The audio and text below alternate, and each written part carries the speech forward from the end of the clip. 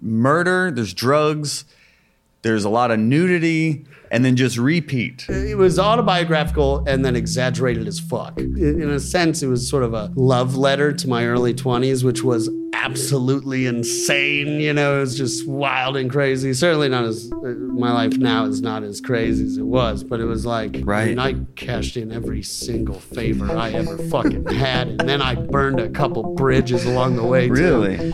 Yeah, unfortunately. There's a couple people that were sort of pissed the way we left the location, sort of in shambles. Oh, like the crack house? Yeah. Hot breath. Hello. You know what time it is. Hot breath. Welcome to the Hot Breathiverse, all my hot brethren and sistren. And if this is your first time listening, I would like to extend a personal welcome to you. Whether you're a fan of our guest today or just somebody who stumbled upon this, you picked a great one to join us on and start off your hot breath subscription. I tried to combine the words. Hot breath script.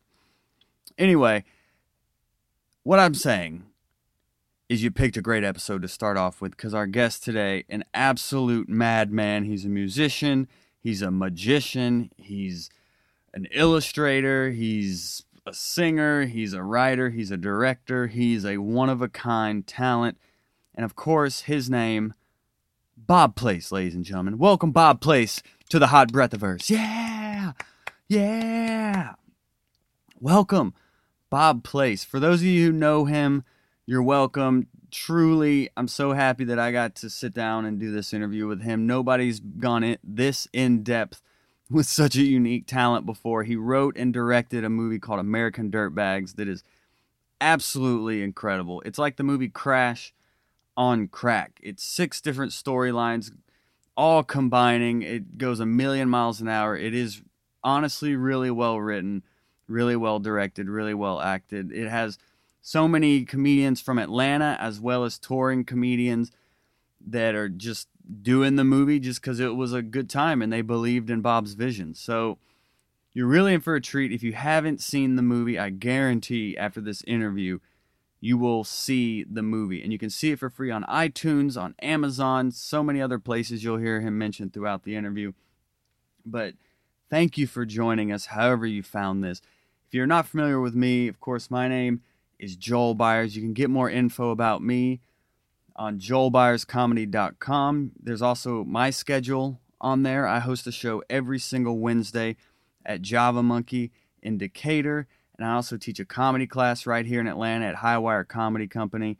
My class is actually graduating this Saturday. Our theater is located over by Atlantic Station. If you want to come check out our digs, just hit me up and I'll set you up with some tickets.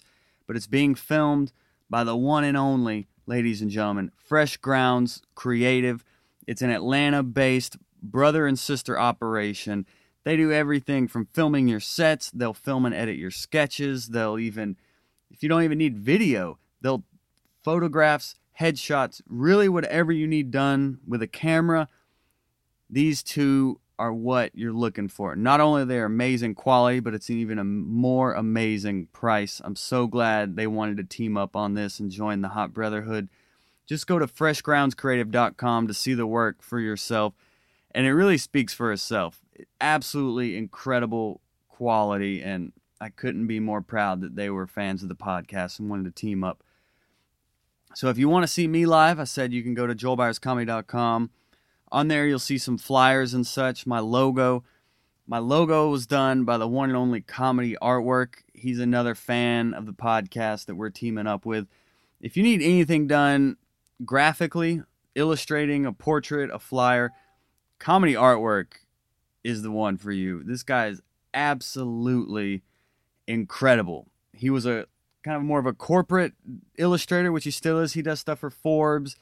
He does stuff for Variety, but he's a true comedy fan, and now he's making 2017 the year of Comedy Artwork. So if you want to join that while it's still at such an incredible price, and if you tell him the Hot Breath special, he'll even hook you up with a better one. So go to comedyartwork.com or Comedy Artwork on social media just to see the work for yourself. He's done Kevin Hart, he has Jamie Foxx on there. He was on Robert Kelly's podcast. Just I only plug these services because I feel like you can benefit from them as a listener. I wouldn't just be on here like, hey, you should go buy stamps because I said so.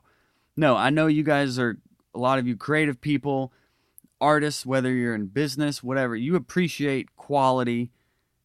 And that's what I'm working with here with Fresh Grounds Creative and Comedy Artwork. So hit them up, check out their work, tell them Hot Breath sent you, and they're really going to take care of you. They're really just here to support the podcast and support you and your vision. So freshgroundscreative.com, comedyartwork.com, joelbyerscomedy.com.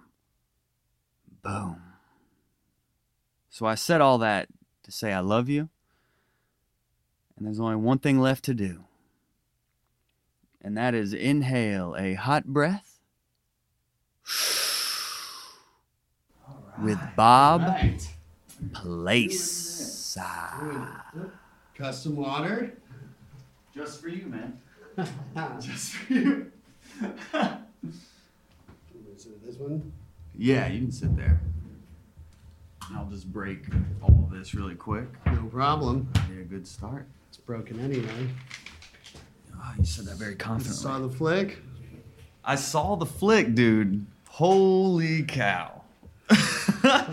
Well, first off, amazing.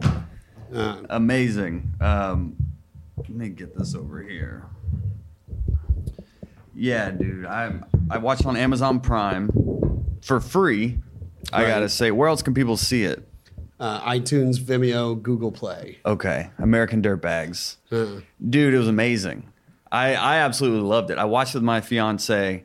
It was engaging. It had a great drive to it, I would say. Like there weren't really like lulls. Yeah. Because sometimes, I mean, this is a feature-length movie. This is a 90-minute movie. And right. especially, we both have friends and stuff that make film, and you're like, oh, okay, cool. They've had this project, and you're like, okay, I could see there's some cool stuff in there. But I mean, it was like punk rock almost. Like, oh yeah, like, it's not. I'm not fucking around, dude. Nobody in the movies. Bob fucking Place. It's a movie you would expect from somebody who calls themselves Bob fucking Place. Like, what? That's right. I mean, there's murder, there's drugs, there's a lot of nudity, and then just repeat. Like, it's in your face. Like, what was the inspiration? How'd you even come up with this? Well, I like movies that aren't like fucking around. I like things that are just in your face, and I like. Well, basically, the way I sort of thought of the film was I was just like, I wanted to make a movie that was like movies that I like, and I wanted to make homages to movies I like in a movie. Okay. And I like movies that are about violence and murder and things like that, but I want to do that and also have sort of a silly element to it, Yeah. I wanted sort of silly murder to happen. And I like movies that sort of are, because American Dirtbags is like 6 different stories, but they all kind of connect and tie together. And the second time you see it, it connects even deeper than you thought it did the first time. Wow. Okay. Because the first time you watch it, a lot of things you won't realize are like, oh shit, that's connected on purpose. And there's some things that I purposefully put in, like props in the scene, so that if you watch it the second time, you wouldn't think that, oh, that's the same actor. Like, no, that's purposefully the same character. For example, like the probation officer is also this guy that's sort of this porn shop weirdo that's looking for like weird like horse tails and paddles and stuff. It was hilarious, yeah. Jeremy Macy, Atlanta comedian, right? Did a great job. Hilarious. A lot of Atlanta comedians in it. Yeah, pretty much all of them except me. Yeah, so that was great.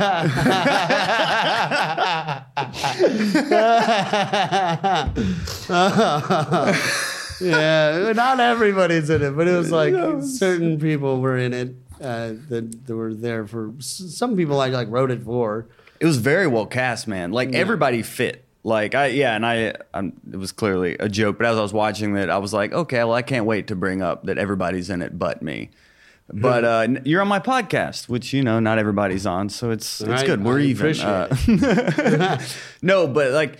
Even just how it was casted, I thought was great. And not only did you get local comedians, you got like touring comedians that came through as well. How did How did you swing that? Because this is a low budget film. Right, exactly. The film was low budget, but it wasn't. I mean, it was more money than I've ever spent on a film. You know, I mean, it was like less than $200,000, but more than $100,000. Yeah, you know what I mean? And it It's looks like, amazing too. Oh, thank you. It looks amazing. But well, it's just because the whole way I even got the movie made was I this was the 5th feature film that I'd written, right? Okay. And I couldn't figure it out. I couldn't figure out, how do you get money to make a movie? No one knows who the fuck I am. No one fucking cares who I am. And no one's going to give me enough money to actually put together a feature film. I made little skits, you know. I've made little short films, but I could never put together a feature film because it's so much money. It's not, making movies is not like some hobby you can have. It's, I mean, it is if you're rich, but it's very expensive to do. So I had to figure out, well, how am I going to make it make sense for someone to give me money? And I thought, oh, well, you know what? I bet we could get touring comedians that are coming through the Laughing Skull Lounge to agree to do a cameo in it. And if I can come up with a list of people that agreed that they would be in it, I could go to somebody that had money and say, hey, these people each have 60 to 100,000 Twitter followers. People know who they are. It's just more, there's no guarantee that you're going to make your money back. But here's sort of a business plan for how you could. And it's through that. And that fucking worked. Right. Leveraging the talent in it. Yeah. And they really liked my script that I wrote, you know? So the... how did you get, is that how you got these like major comedians? You showed them the script and... Well, no, his personal relationships with Marshall Childs. Cool. So Marshall is one of the executive producers of the film. You're right. And I said, hey, I want to make this. He was like, okay. And I said, do you think you could get some of these people that you've known for, you know, almost 20 years, been playing your clubs, to come in and do a part? And he was like, yeah, I think so. And so we shot out some emails, and they didn't read the whole script. They just read the parts that I said, this is what I want you to play. Right, yeah. And not everybody said yes, but a lot of people did. A lot of people said yes, you know. Some even asked to be in it too. Yeah. Emo Phillips asked to be in it. And then Emo didn't like the movie. Really? Because there's so much swearing in it, you know, and Emo's like all about, he was like, there was too many swear words. I was like, I mean, yeah, but, you know, it is what it is. It's high octane. Yeah. Like you look like the movie. It had to have been autobiographical in some way. 100%. Are you kidding me? I was going to say, man. God. Well, absolutely. I mean, the movie was about things that I'd experienced. I mean, it was autobiographical and then exaggerated as fuck. Okay. Right? So it was based in like these real things and like real people I knew. All the characters are based on friends of mine from my 20s. You know, it was, in a sense, it was sort of a love letter to my early 20s, which was absolutely insane. You know, it was just wild and crazy. Certainly not as, my life now is not as crazy as it was, but it was like... like what? You're 32 now, right? I'm 32. Okay. Right. So from like 18 to like 24, I was kind of writing about that time period and the people I knew there and kind of their stories. I mean, there's some people that I think have watched the movie will be like, what the fuck, Bob? you fucking, are you serious? You know, but actual, like we're talking about, I mean, I'm talking about like, what kind of moments in the movies actually happened? Like, there's a character in the movie, like a drug addict named Sarah. Right. Who overdoses a few different times on a few different drugs, gets caught up with like a meth dealer, and to get out of the meth situation, happens to know Spanish and talks to a Spanish guy, and the guy says, hey, if you do this, I'll get you to Atlanta. I mean, that's 100% a person that I know. I almost, except the reality of that story is that the person had to sneak a baby across the border, but like I just couldn't afford to make it look like we were at the border. So I was like, instead, you're going to have to marry this guy and go over.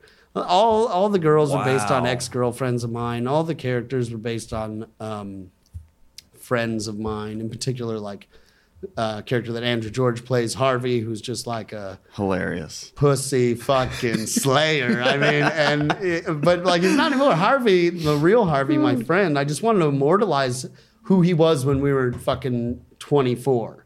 And who he was when we were 24 was just a pussy monster. It was insane. I just have no idea what he was saying to these girls or how he was doing it, but he was like I say in the film, it was like pussy was trickling down. He'd bring girls home, and it was like I was getting laid, you know? And there's funny in that scene, there's almost like a Benny Hill kind of homage, maybe. Oh, absolutely. It's just topless women running around in a circle, and then it freezes on the boobs for a minute, and then it's like running around in a circle again, and they're all humping you too, and all that. Right.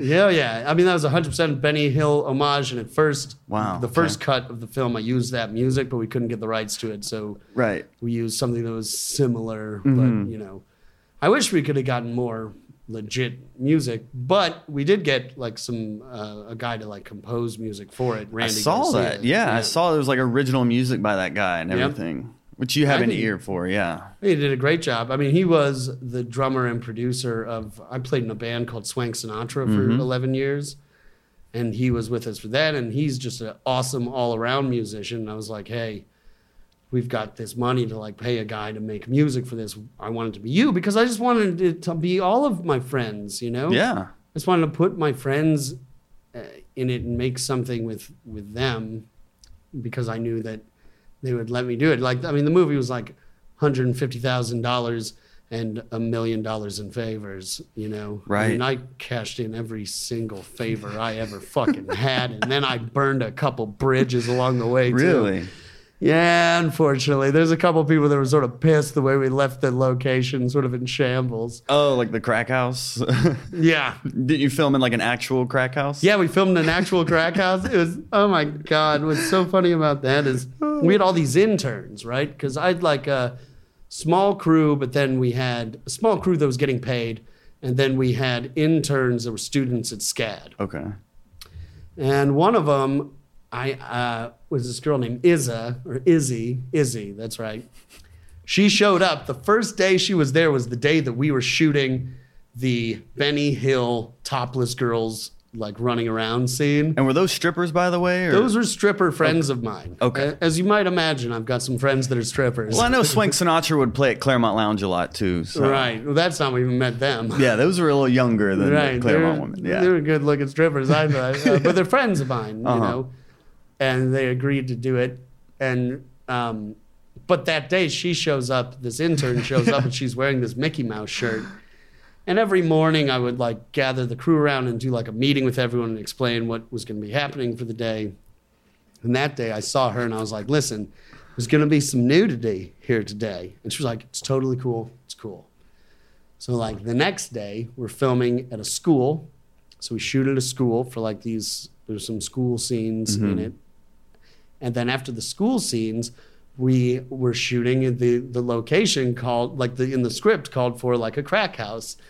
And so I was like, well, I know where a crack house is. You know, I know where that is. And so I called him up. I mean, prior to this, like we were doing pre-production, I called him up and I was like, hey, you know, and I got the location. We show up there and it scared the shit out of her. Yeah. She was terrified because it was totally legit. One of the things I think is amazing is the lack of permits we had. You would not have been able to make this movie in Los Angeles or New York. In Atlanta, it's like you see movies being made all the time, but they're not they don't know that like, even if they do know you need a permit, they don't care. Like a cop pulled up one time, we're shooting outside, no permit, giant HMI lights. I see this cop car coming and I'm like, oh, we're about to get shut down. Just looks at us, drives away. I was like, wow. Yeah. Amazing. Yeah. All right, keep rolling, you know. So did Izzy quit after that? Quit. That was Izzy quit and wrote like a really mean fucking letter. Ooh. To like, you know, the person at SCAD that we had talked to get her there. It was crazy. It was crazy. Like the movie was as crazy making it as like it was actually being filmed. What was the craziest thing that happened to a location? Craziest thing that happened to a location? Because you were saying you burned some bridges on how you left a location. Yeah, we shot in this one person's house and we just like tore their house apart, right? And we shot there all day long. And there was one person that we'd go to and be like, okay, you need to sign off. We can leave. Signed off that we could leave, even though like we didn't really pick up very much. I mean, we kind of ruined a couple of their records. Like, geez. Unintentionally. I didn't intentionally fuck these people's things up, but it was like we just accidentally did, you know? And I mean, they were pissed about it. I got like a little love letter from them. They were just like, fuck you. Right. You can, if you ever, I'm going to tell everyone never to help you with anything. And I was like, hey, the guy that was here, because not everyone that lived there was there, just one guy was. It was like, he signed off. We had everybody signed, like, can we leave? Are you good? He was like, we're good, we're good. He signed off. And so it was like, yeah, I'm sorry, but he signed off. He told us we could leave. And it was like, okay, good, because we've been here for 14 hours. Jeez, man. That was the other thing, was that it was so intense. The shooting of that was, I mean, we're starting at 7 a.m, right? And then we're not done until 2, 3 o'clock in the morning. And then we're back the next day at 7. There was no sleep. It was just absolutely insane. So, I mean, it was, very... A lot of powdered milk. A lot of powdered milk. That's right. Absolutely. I've noticed that with themes with a couple things you've created. There's like Prospect, another thing, like a little sketch you shot that I saw on YouTube, but it had, like this movie, it had intense drug use, intense like sexual fetishes, like a lot of extremes going on, even in a 5-minute clip. And now you have 90 minutes to just paint it alive, I guess. Yeah, well, that's the stuff I like. I like that sort of thing. I like, the tag to the film is sex, drugs, and a little bit of murder. Yeah, it's a great tag. It is. There's a lot of drugs in it. I remember, psychedelic, all kinds of drugs are in it. Yeah. I remember we went to a film festival, and this person was like, so they saw the movie, and then they're like, so you've done some drugs. I was like, clearly. Right. Clearly, this is, But I like to sort of, honestly, like when you watch it, though, it's like it kind of, there's like a morality to it. Everyone sort of gets what they deserve, and it's not promoting drug use. I mean, at times it is, but in the end, it's always sort of a negative thing happens because of it. Yeah, and it's justified. It's not like sensationalized. People aren't doing drugs just for like a shock value. Like it's part of the story. Right, it's part of the story. That's exactly. why I enjoyed a lot of times with it when you go to those extreme edges, just like with stand up. People go extreme just for the shock to get a reaction. Right. But then there's no foundation to it. Like the story is there. Right. So that's the writing, like writing first. A lot of people may not understand that, especially just like with stand-up and with movies. Writing is king. The writing has to be there, and then you can get crazy with it, but it's got to have that thrust behind it. Right, exactly. I mean, I was just intrigued by those sort of things, and I wanted it to make sense, the whole thing, and I think some of it, like you got to watch the whole thing for it to make sense. You can't step out of the room and come back and be like, what the fuck is even happening right now? Because it's so fast, it's like super it's fast. Moving like light speed. It's like it's man. fucking machine gun fast. Yeah. What's going on. And but yeah, all of the drugs are not, it's not, I mean, in a sense, it's kind of an exploitation film, but it makes sense that those drugs are there. You were there for those drugs. I was there. That was you. How crazy did it get?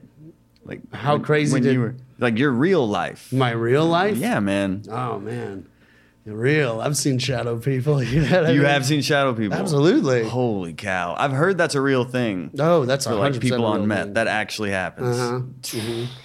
I've had some like I've had some benders, you know what I mean? Like I'm not anymore, but like back in the day, it was anything you put on the table. I'd be like, yeah, let's do it.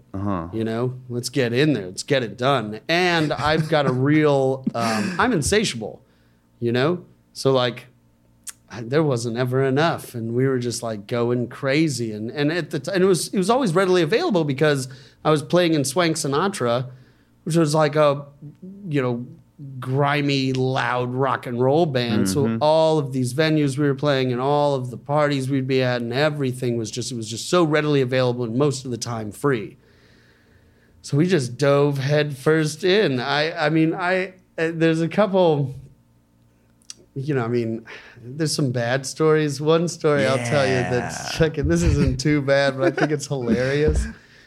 So one night we're looking for mushrooms, right? But we're not like looking to buy them. We're looking to find them. So we are in the sticks, North Georgia, in somebody's cow pasture. Okay. Oh, wow. And we got baggies and we got spatulas and we've got gloves. Like we're clearly there for because mushrooms are on cow patties. So we go out there, and this is sort of an interesting element to it. We went out to the thing. All of a sudden, we see a cop pass by. We're like, oh, shit. So we ditch all of the stuff. And then one of my friends that was there was like, okay, we got to come up with a story. Story is, why are we out here? Well, earlier, we were driving by, and we were throwing a Frisbee around in the car, flew out the window, and it landed in the thing. And I was like, what? No, that's a terrible idea. That's the worst story I've ever heard in my life. Boom, cop pulls up. He's like, what the fuck are you guys doing out here? And before anyone could say anything, he was like, we're looking for a Frisbee. And all of us were like, fuck. Yeah, Frisbee. The cop's like, bullshit. We're like, no, it was a nice Frisbee. It's like a hologram on it. Like it was, because once the story comes out, you just got to stick to it. Are you sober at this point? Hell no. Okay. But we didn't have anything on us. Okay, cool. So we were, we weren't sober, but we didn't have anything on us. We ended up getting away with it. Wow. I eventually did start getting arrested. There was... Okay. Not for drugs, but for alcohol. I had a bit of a thing. I was sort of belligerent to some cops. I was, it was bad. I'm not like that anymore. But I love thinking about that time frame. And so I just wanted to immortalize it and sort of put it into a movie. It was a little more extreme than that and was fun to watch.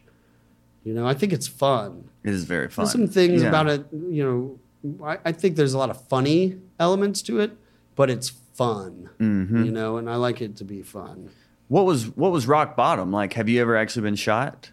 Have I ever been shot by a gun? No. Yeah. No. Okay. Well, that was in the movie. I didn't know. Oh, yeah. No. I've never been shot by a gun. That's what I mean by the exaggeration. I've never been shot by a gun. I've never had any gun violence or anything. And there wasn't a rock bottom. Oh, okay. I never went to the, crying club. I didn't go to anything like that. I didn't have any... I don't feel like there was a rock bottom. I feel like... I don't know.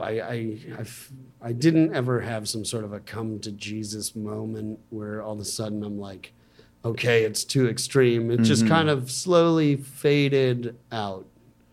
Gotcha. It didn't ever hit some sort of hardcore rock bottom. I've no sort of testimony about not doing drugs or whatever, and I kind of feel like I don't think drugs are bad. They're just they affect people differently. So I don't know. I think all drugs should be legal. Okay. I just think that you should sort of choose your drugs wisely.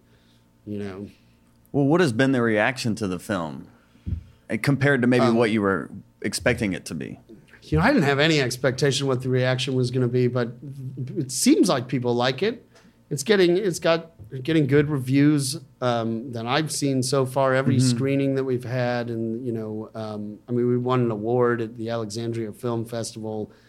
People sort of find it to be just intriguing and fun and kind of different than the films that are made at that same sort of price bracket. It's clearly independent, but it's I don't know. People like it.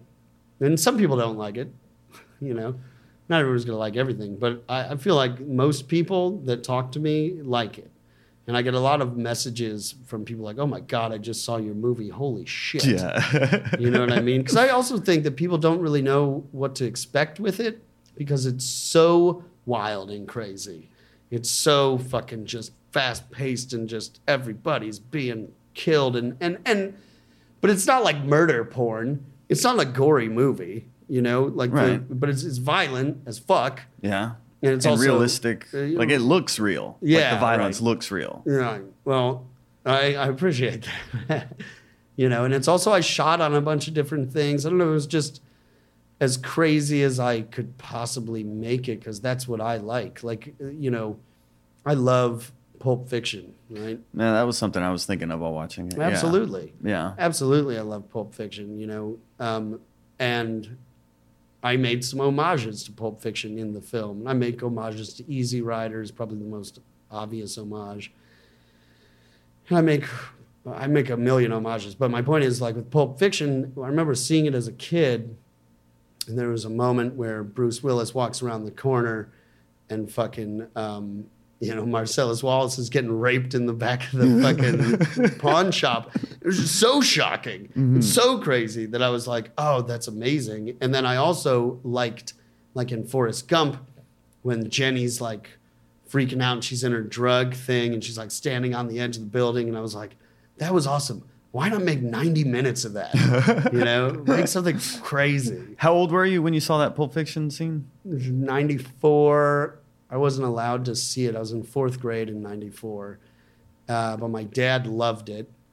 And I'd hear him talk to his friends, but I wasn't allowed to see it. He bought the VHS, and I was not allowed to watch it. And then the summer after 6th grade, they were all gone. And I was like, oh, tonight I'm watching Pulp Fiction. Wow. And I popped it in, and it just changed my fucking life. Because I'd always wanted to make movies, but after I saw that, I was like, oh, no, that's the kind of movie I want to make, though. So were your parents strict? No, my parents are amazing. Oh, yeah. So they're supportive of... Yeah, they did catering for the movie. Oh, really? For half of it, and then people got pissed. Because that was the one thing I was shocked about. I learned so many lessons. I'm trying to be able to make a film next winter, like a second feature film. Oh, cool! Yeah, it's called Time Crashers. Anyway, and I learned so much from making this film that the next one's going to roll so much smoother. But one of the main things I learned was catering matters. Absolutely. Craft services. People get hangry. People don't want pizza every day. They don't want pizza any day. They want things to eat that are like, and they want snacks all day long, and they want all this shit. And my parents, at first half of the filming of the movie, they were like, hey, we could make things and do whatever. And people were just so pissed about it. Wow. That it eventually caused the DP of the film is Brandon Osterman, and me and him are good friends. And we never had any arguments. We were really on the same page. We were making the same movie the whole time, But the only time we ever got in an argument was about catering. And we were like yelling at each other about it, Wow. And it was, and then we fixed it, and we sort of, the main executive producer, Chris Bell, kind of grabbed the reins on that, and I don't know, ended up making it better than it was, and we'd had more provisions and things, but that's huge. That, and the other thing is that I learned, not that you asked me this, I'm just kind of talking now, but I had 90 locations. That's insane for like an indie film. Yeah, it is. It was super ambitious. And so the next movie, like the movie I'm writing right now, it has like 7 locations. Okay, wow. You know what I mean? Yeah. It's a little bit different. A little more than 7, but it's like, it doesn't have 90, It was crazy. I was breaking people's backs and just determined to make it. And I didn't fucking care. Yeah. And so I was lying through my teeth to like locations. I was trying to do anything I could to possibly get it done because it's so impossible to get it done. It's impossible to make a feature film. Like so many people start to make a feature and then they can't make it all the way through. Yeah. Even just writing a feature, people will start and then not finish. Right.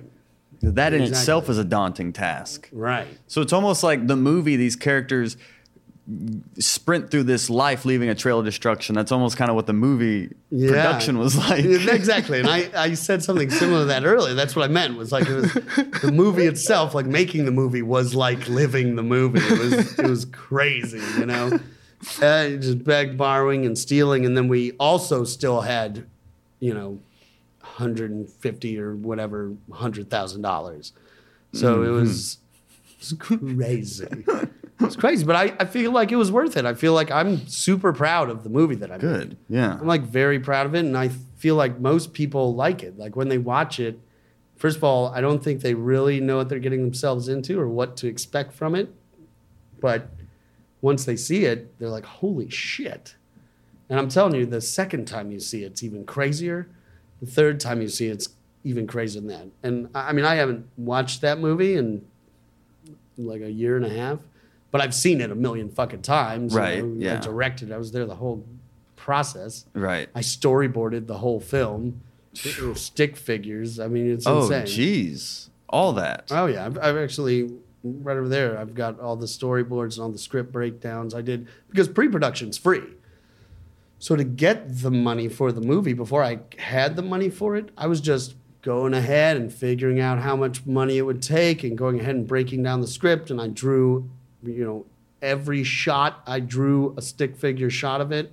So that because we couldn't waste any fucking time. Once you're there. Right, because we didn't have enough money to be like figuring things out. We had to go. We had to do it. You know what I mean? Like it had to get done. Yeah. So. And I'm sure that since you're working with comedians, improvisation was probably a player in it too. Absolutely, a huge player in it. And the other element to that was that I feel like I love ad lib. And my favorite directors like it too, with the exception of like, obviously Quentin Tarantino. I doubt there's too much ad-libbing in his films, right? But Martin Scorsese's films are filled with it. Yeah. As long as the beats are there. Right. As long as, so we set up a scene. And the other thing is, because it was moving so fast, I couldn't count on people memorizing what I wrote. Yeah, that's a good point. You can't just memorize. I was like, okay, here, look, you have to say this. This is what has to happen in this scene to push my story forward. But I also, because it wasn't all, but it was a lot of comedians. Well, why did I want comedians? Because I love comedians, because comedians are my friends. Comedians are, I think, the best, not the best, but they're one of my favorite types of artists. And obviously I do stand up, and so I know these people. So I don't want to put you in a box. No, because you're funny. Right. So you got to say this. Be funny about what I'm telling you to be funny about, and do it. So the way we would do it was we'd take the scene as they're setting up lights and they're doing all of this. I'd be rehearsing it with them. Just, okay, improv. Okay, do it. Ooh, I liked that. Remember that. Okay, do this and that. And we'd rehearse it. And then, boom, we'd shoot it. Maybe 3 times. Wow, okay. You know what I mean? Yeah. Like, there weren't too many takes that we took because we didn't have time. The key, if I had more money, I mean, the best way to make a movie is if you've got time, and time is money. If you're Kubrick and you can shoot a scene 70 times just over 2 days, you're going to get something. But we were working with pretzels and cheese, and so no, we need to get this in 2 takes and don't fuck it up. You know what I mean? Yeah, but all that rehearsal helps out. Yeah, exactly. So improv is key, and I like that. I think that's cool. I mean, I also like watching movies where it's like very much so like a Kevin Smith film. You're not improvising. But like I said, like Scorsese. Yeah, there's a lot of ad lib going on. Well, you wrote the film, you directed the film, you're a comedian, you're a musician, you're a singer, you're an animator. What else? And I'm an actor in the film. You're an actor as well. Are you a magician? Sorry, I don't want to forget about magician. Magician. So like, what was the first one, and when did it start? What was the first one of those? Yeah, I mean, and what else maybe you are? I mean, it seems like a Swiss Army knife here. Well, I don't know. When did it start? I don't remember a time when I wasn't doing that. I mean, I was interested in all of those things forever. I guess when I was maybe 7 or 8, my dad came home with like a video camera, and I immediately started making little movies with my friends. I did stand up in my 4th grade talent show, but by the time I was 15 was when I really started doing that, and so I did stand up at all the talent shows. When I was 15, I made my first short film, and I went to the what was the film festival? Angel City Film Festival. She was at the Biograph Theater in Chicago. Wow. It was a film called Saturday Stories. Fucking terrible. But I did that, and it was the first band I was in when I was 15. It's called No Inhibitions. We played there, In Chicago, you played, or at school? Oh, no. We played, we played around. at school and parties and things. Uh-huh. But Brandon Pittman, who's in Swank Sinatra with me, was in that band too. And Mike Albanese, who is stand-up comic and one of the main characters of that film, was the drummer of that first band. Wow. I've known him since high school. And when I was 15, all of those things started at the same time. And when I was 15, when I was like 13, we moved back to America because I was a military brat. I lived in Japan from when I was 7 until I was 12.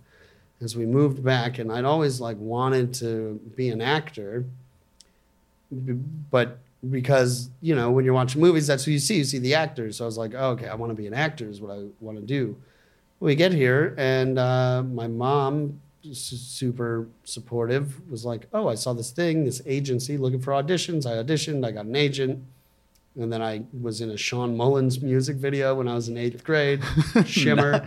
I play a racist white kid, and I bump into this black kid walking across the street. And then the next year in 9th grade, I got a role in Road Trip. Okay. DreamWorks major motion picture. Yeah. And I played I had a little speaking role in that. So when I was 15, a lot of shit happened. I had the major motion picture film. I had my own short film that I went to the film festival with.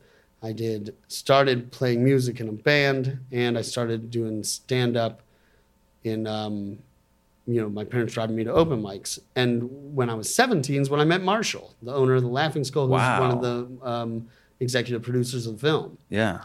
So I've got a deep relationship with him because he's known me since I was a teenager.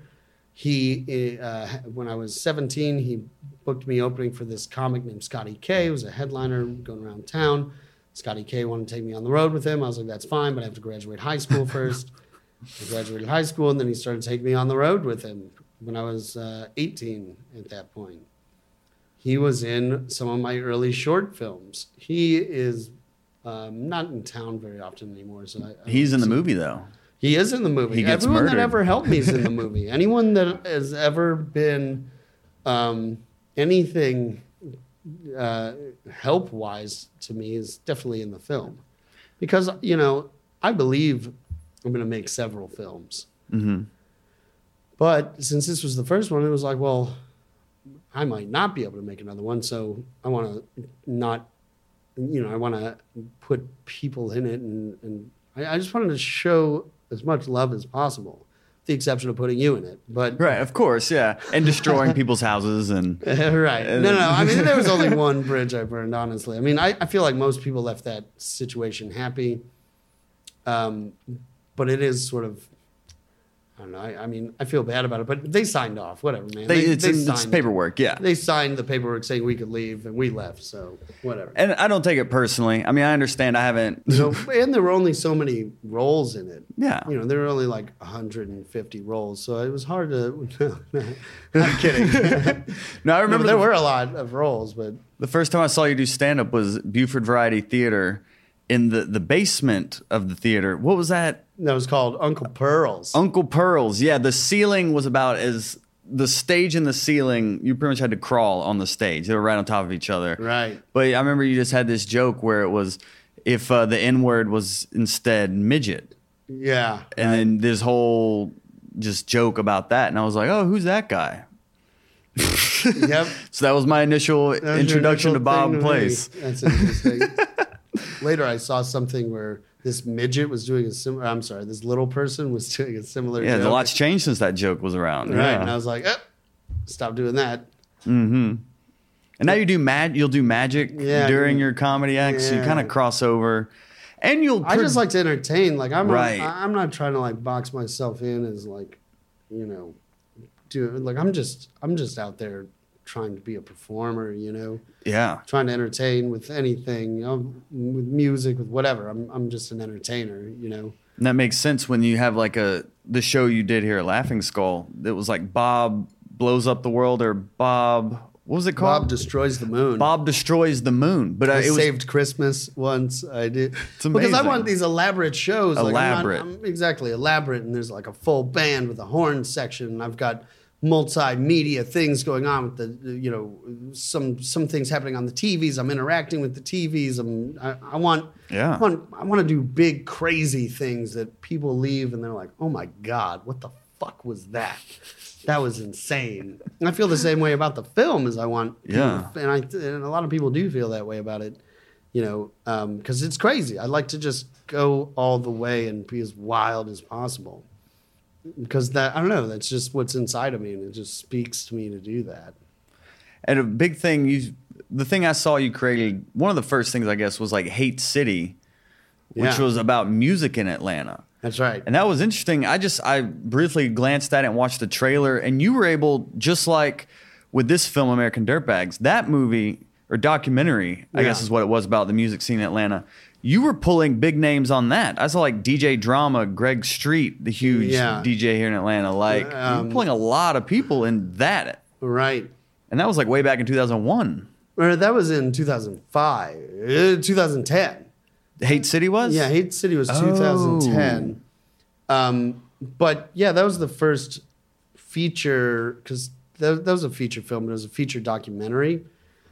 And it taught me a lot, just like Dirtbags taught me a lot. And I kind of feel like the next one's going to teach me more, and the next one's going to teach me more. And because I like to just be the student. I like to always be learning, because I feel like at the moment you think you know everything, you just start slipping and your art starts becoming shit, And I don't want, I'm super in competition with myself and like nobody else. I don't fucking care. Like, I just want to make sure that whatever I'm doing is better than the last thing that I did. Okay.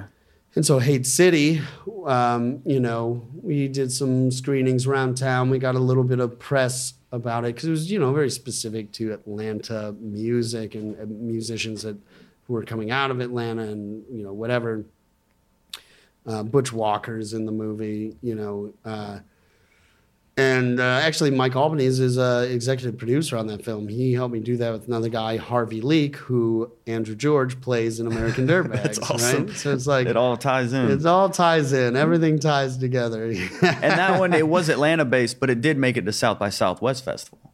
So in Austin, it did. We had it go places, but we didn't win a goddamn thing for that, and we didn't get really any major recognition or distribution for that film. So eventually we just ended up putting it on YouTube. You can see it on YouTube, and for free, and like broken up in 6 parts. And I haven't watched that in forever, I haven't even really thought about that in forever.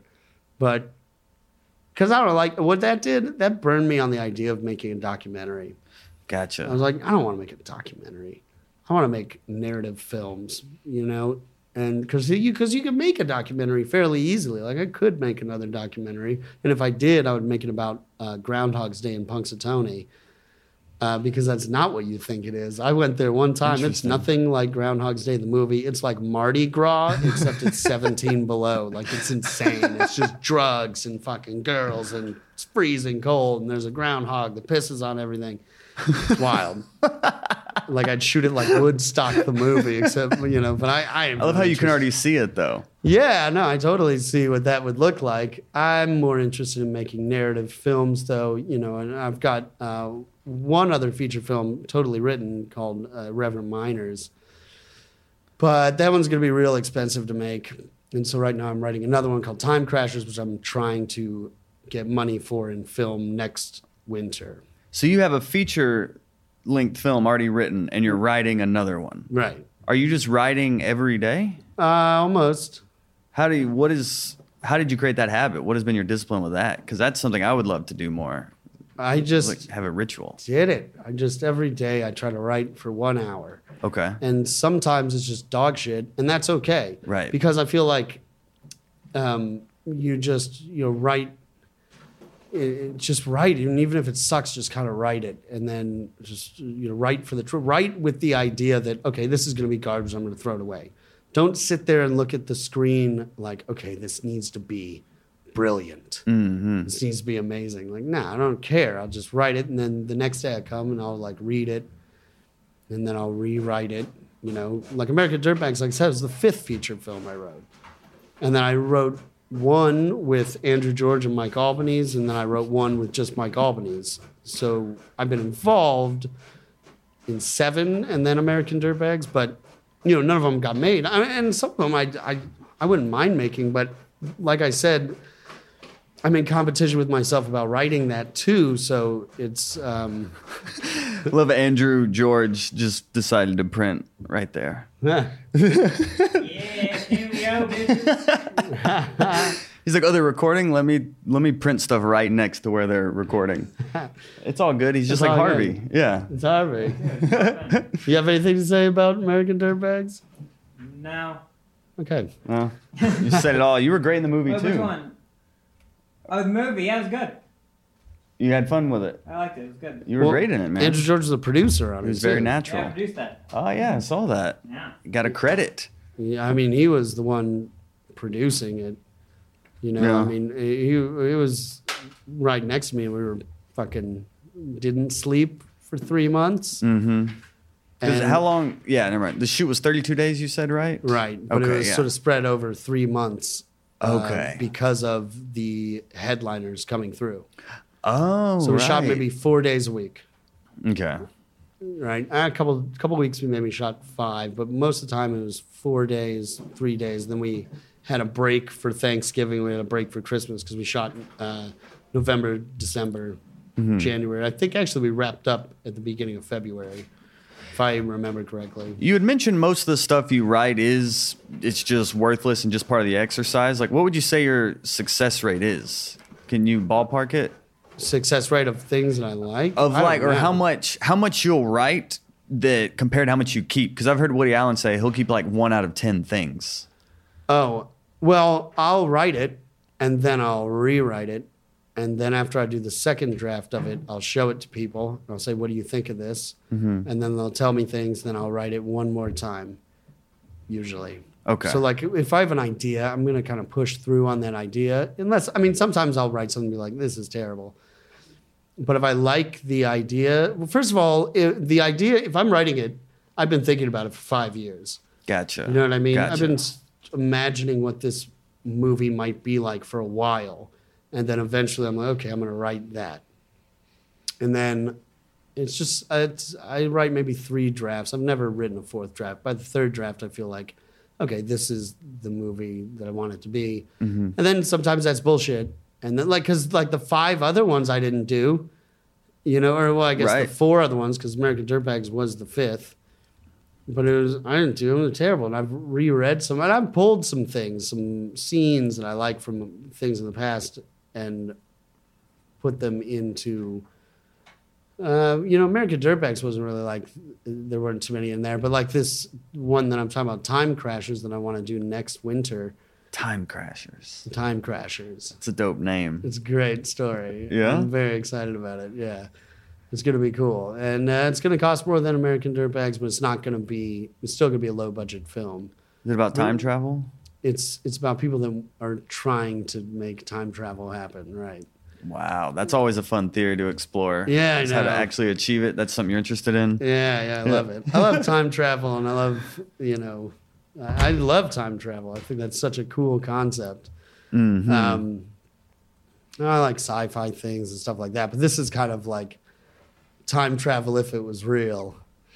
Well, Is basically American Dirtbags is almost a cool time capsule for you because it was a few years ago, but you've lost a lot of weight since that movie. yeah. Then that's a good I'd like thing, to say though. I gained weight for that role, but no. What have you been doing to kind of lose the weight and keep it off? Well, I started doing a lot of heroin lately now. Okay. Get No, I just nostalgic haven't- from your early 20s. I've been trying to not eat bullshit. Like, just all I used to eat was bread Right. and fucking bacon, you know. And so I've been eating just like as little bread as possible. I mean, over the holidays, I ate like an animal, but I've been trying to eat as little bread as possible. I'm as little, like, I mean, no beef really, a little bit of chicken, but lately I haven't been eating any meat, no bread. And then just doing a little cardio every day, not even that much, Yeah. but a little bit. And then Like a 20 few- minutes? Yeah. Yeah. Yeah. Every day, though. Every day. Cool. And then a little bit, few push-ups, few sit-ups, nothing extensive. And honestly, I believe that it's the eating really that makes you lose weight, like what you're eating as opposed to working out. I don't know. I have no idea. You think I it's don't helped know with what your I'm talking creativity, though? about. Being skinny? I Well, think just it's- like that or not that I'm clarity. skinny, but being skinnier than I was. Because that's a discipline Maybe. in itself to not eat certain things and to have that exercise regimen. You know, Maybe, but give yourself really, some as credit. far as the creativity has stayed the same, it's just a little joint and then start writing. Okay, Gotcha. so that was part of the process I left out earlier. Oh, right, was the right. joint. Right. The burning bush. Right, so I'll smoke a little weed and then I'll start writing. Gotcha. Well, at least it's not meth anymore. Yeah, exactly. Well, you know, I mean, not on this podcast, it's not. But no, I'm kidding. No, there's a little bit of weed.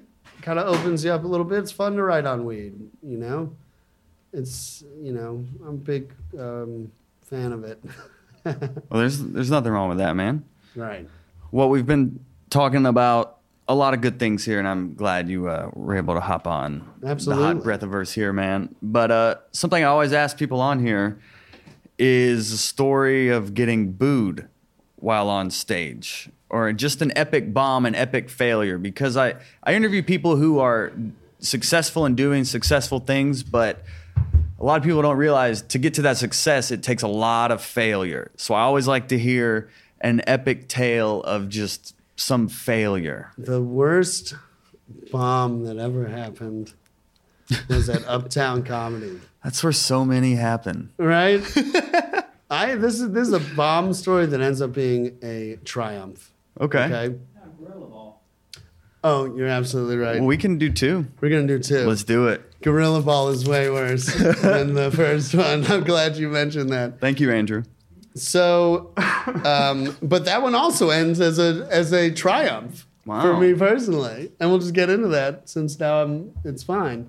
Since statute of limitations is over. So, all right, the first one is at Uptown. I'm 18. I'm the only white guy there, you know, urban room. I walk up to the mic before I can even say anything. This woman stands up and says, "Hang yourself! Hang yourself, motherfucker!" Except she didn't say motherfucker, she used the N-word. But, Wow. and boot, boot, boot, DJ cut the music on, it was over. I came back when I was 25, crushed with my midget joke. Oh, boom. Just Okay. destroyed. Gorilla Ball, little bit different. Okay. The Gorilla Ball was this thing that I don't even know if they do it anymore, but the local Atlanta news, all four major news stations would get together in a venue and poke fun of themselves and show, you know, bloopers and newsreel bloopers and things like that. Well, one year they asked everyone at the Laughing Skull Lounge to roast them more or less, like come up with a comedy show making fun of them, right? So we were like, okay, what we're going to do, we're going to make a couple videos. We made a couple funny videos, and the videos went over great, right? The videos were just as if we were news people, you know, doing news. Oh, there's a tree falling down or whatever. And then then Andrew George did, I don't know, 10 minutes. And then I was doing, I don't know, about the same. I don't remember the time exactly we had to do, but we both did stand up. Andrew goes out, eats a fat dick. I mean, The only laugh I got was addressing how sweaty I was. The only laugh. ate a fat dick. And then I've got like an overconfidence going on in my mind, you know? So I thought, I got this. I'm gonna get him. I'm gonna get him. Right. I'm gonna get him. I This is know gonna that be feeling. fine. Right. So I walk up and I eat the biggest fucking dick salad anyone ever saw. And one woman screamed something out at me that's like, "Is that the best you got?" And I lose. First of all, I lose against this heckler because I wasn't making anyone laugh from that point forward.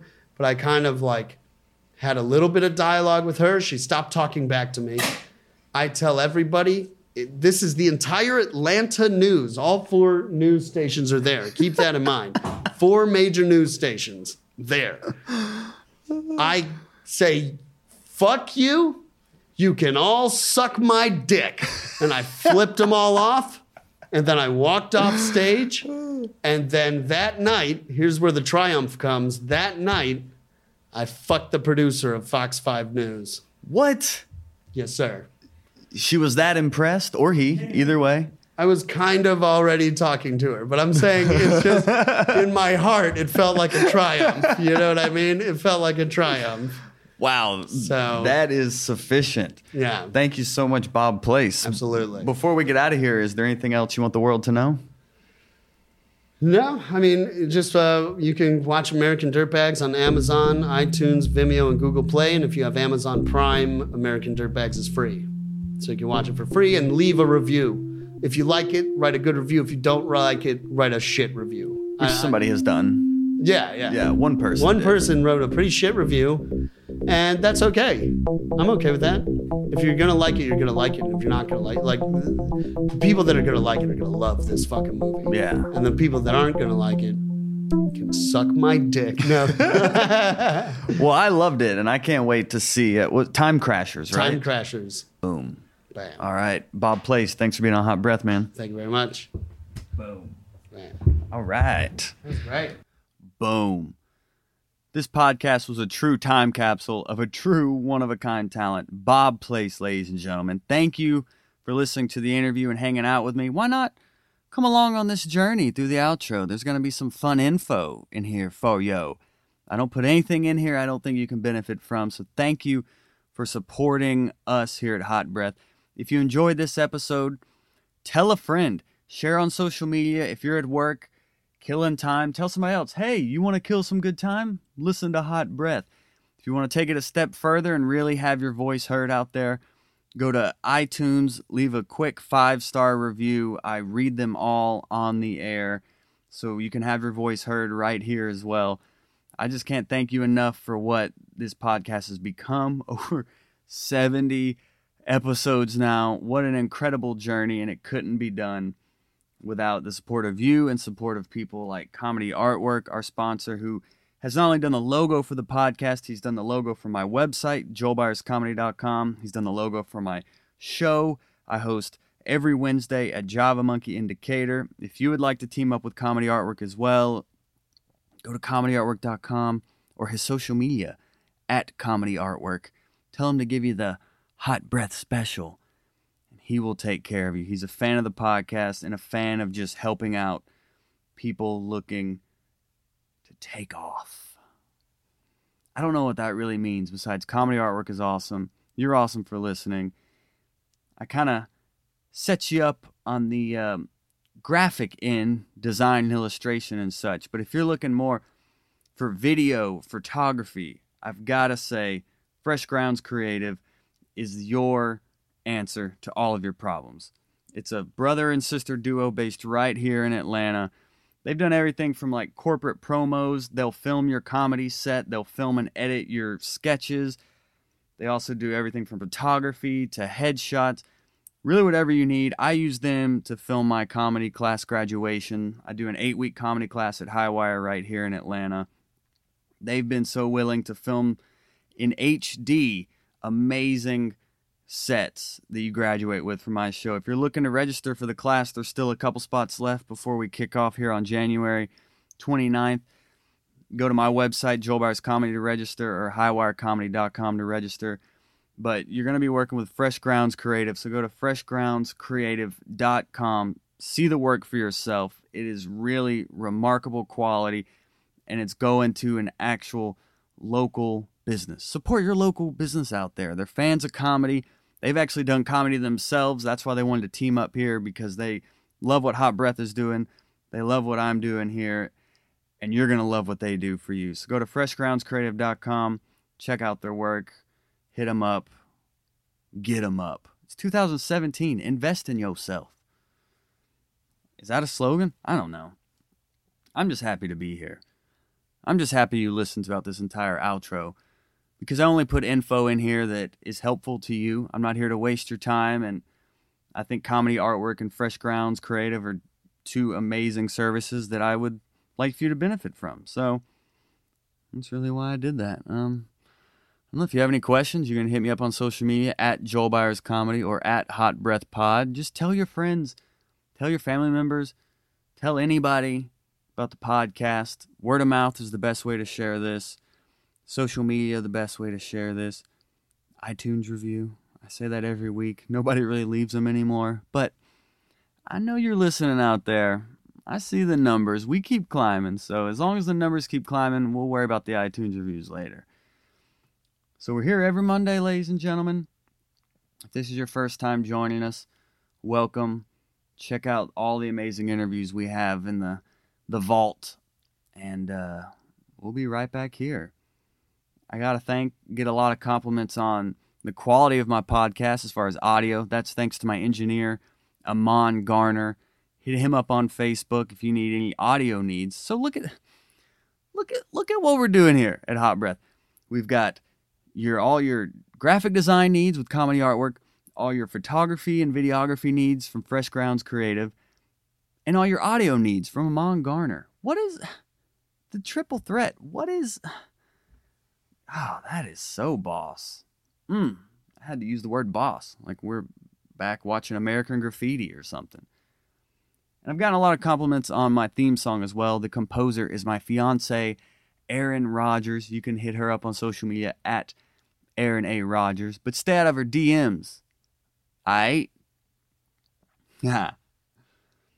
That was for the few of you listening throughout this entire intro. I appreciate your commitment to Hot Breath. And I appreciate your time. So I'm going to free up your time and adjourn this Hot Breath episode. My name is Joel Byers. And until next Monday, right here on Hot Breath. Hot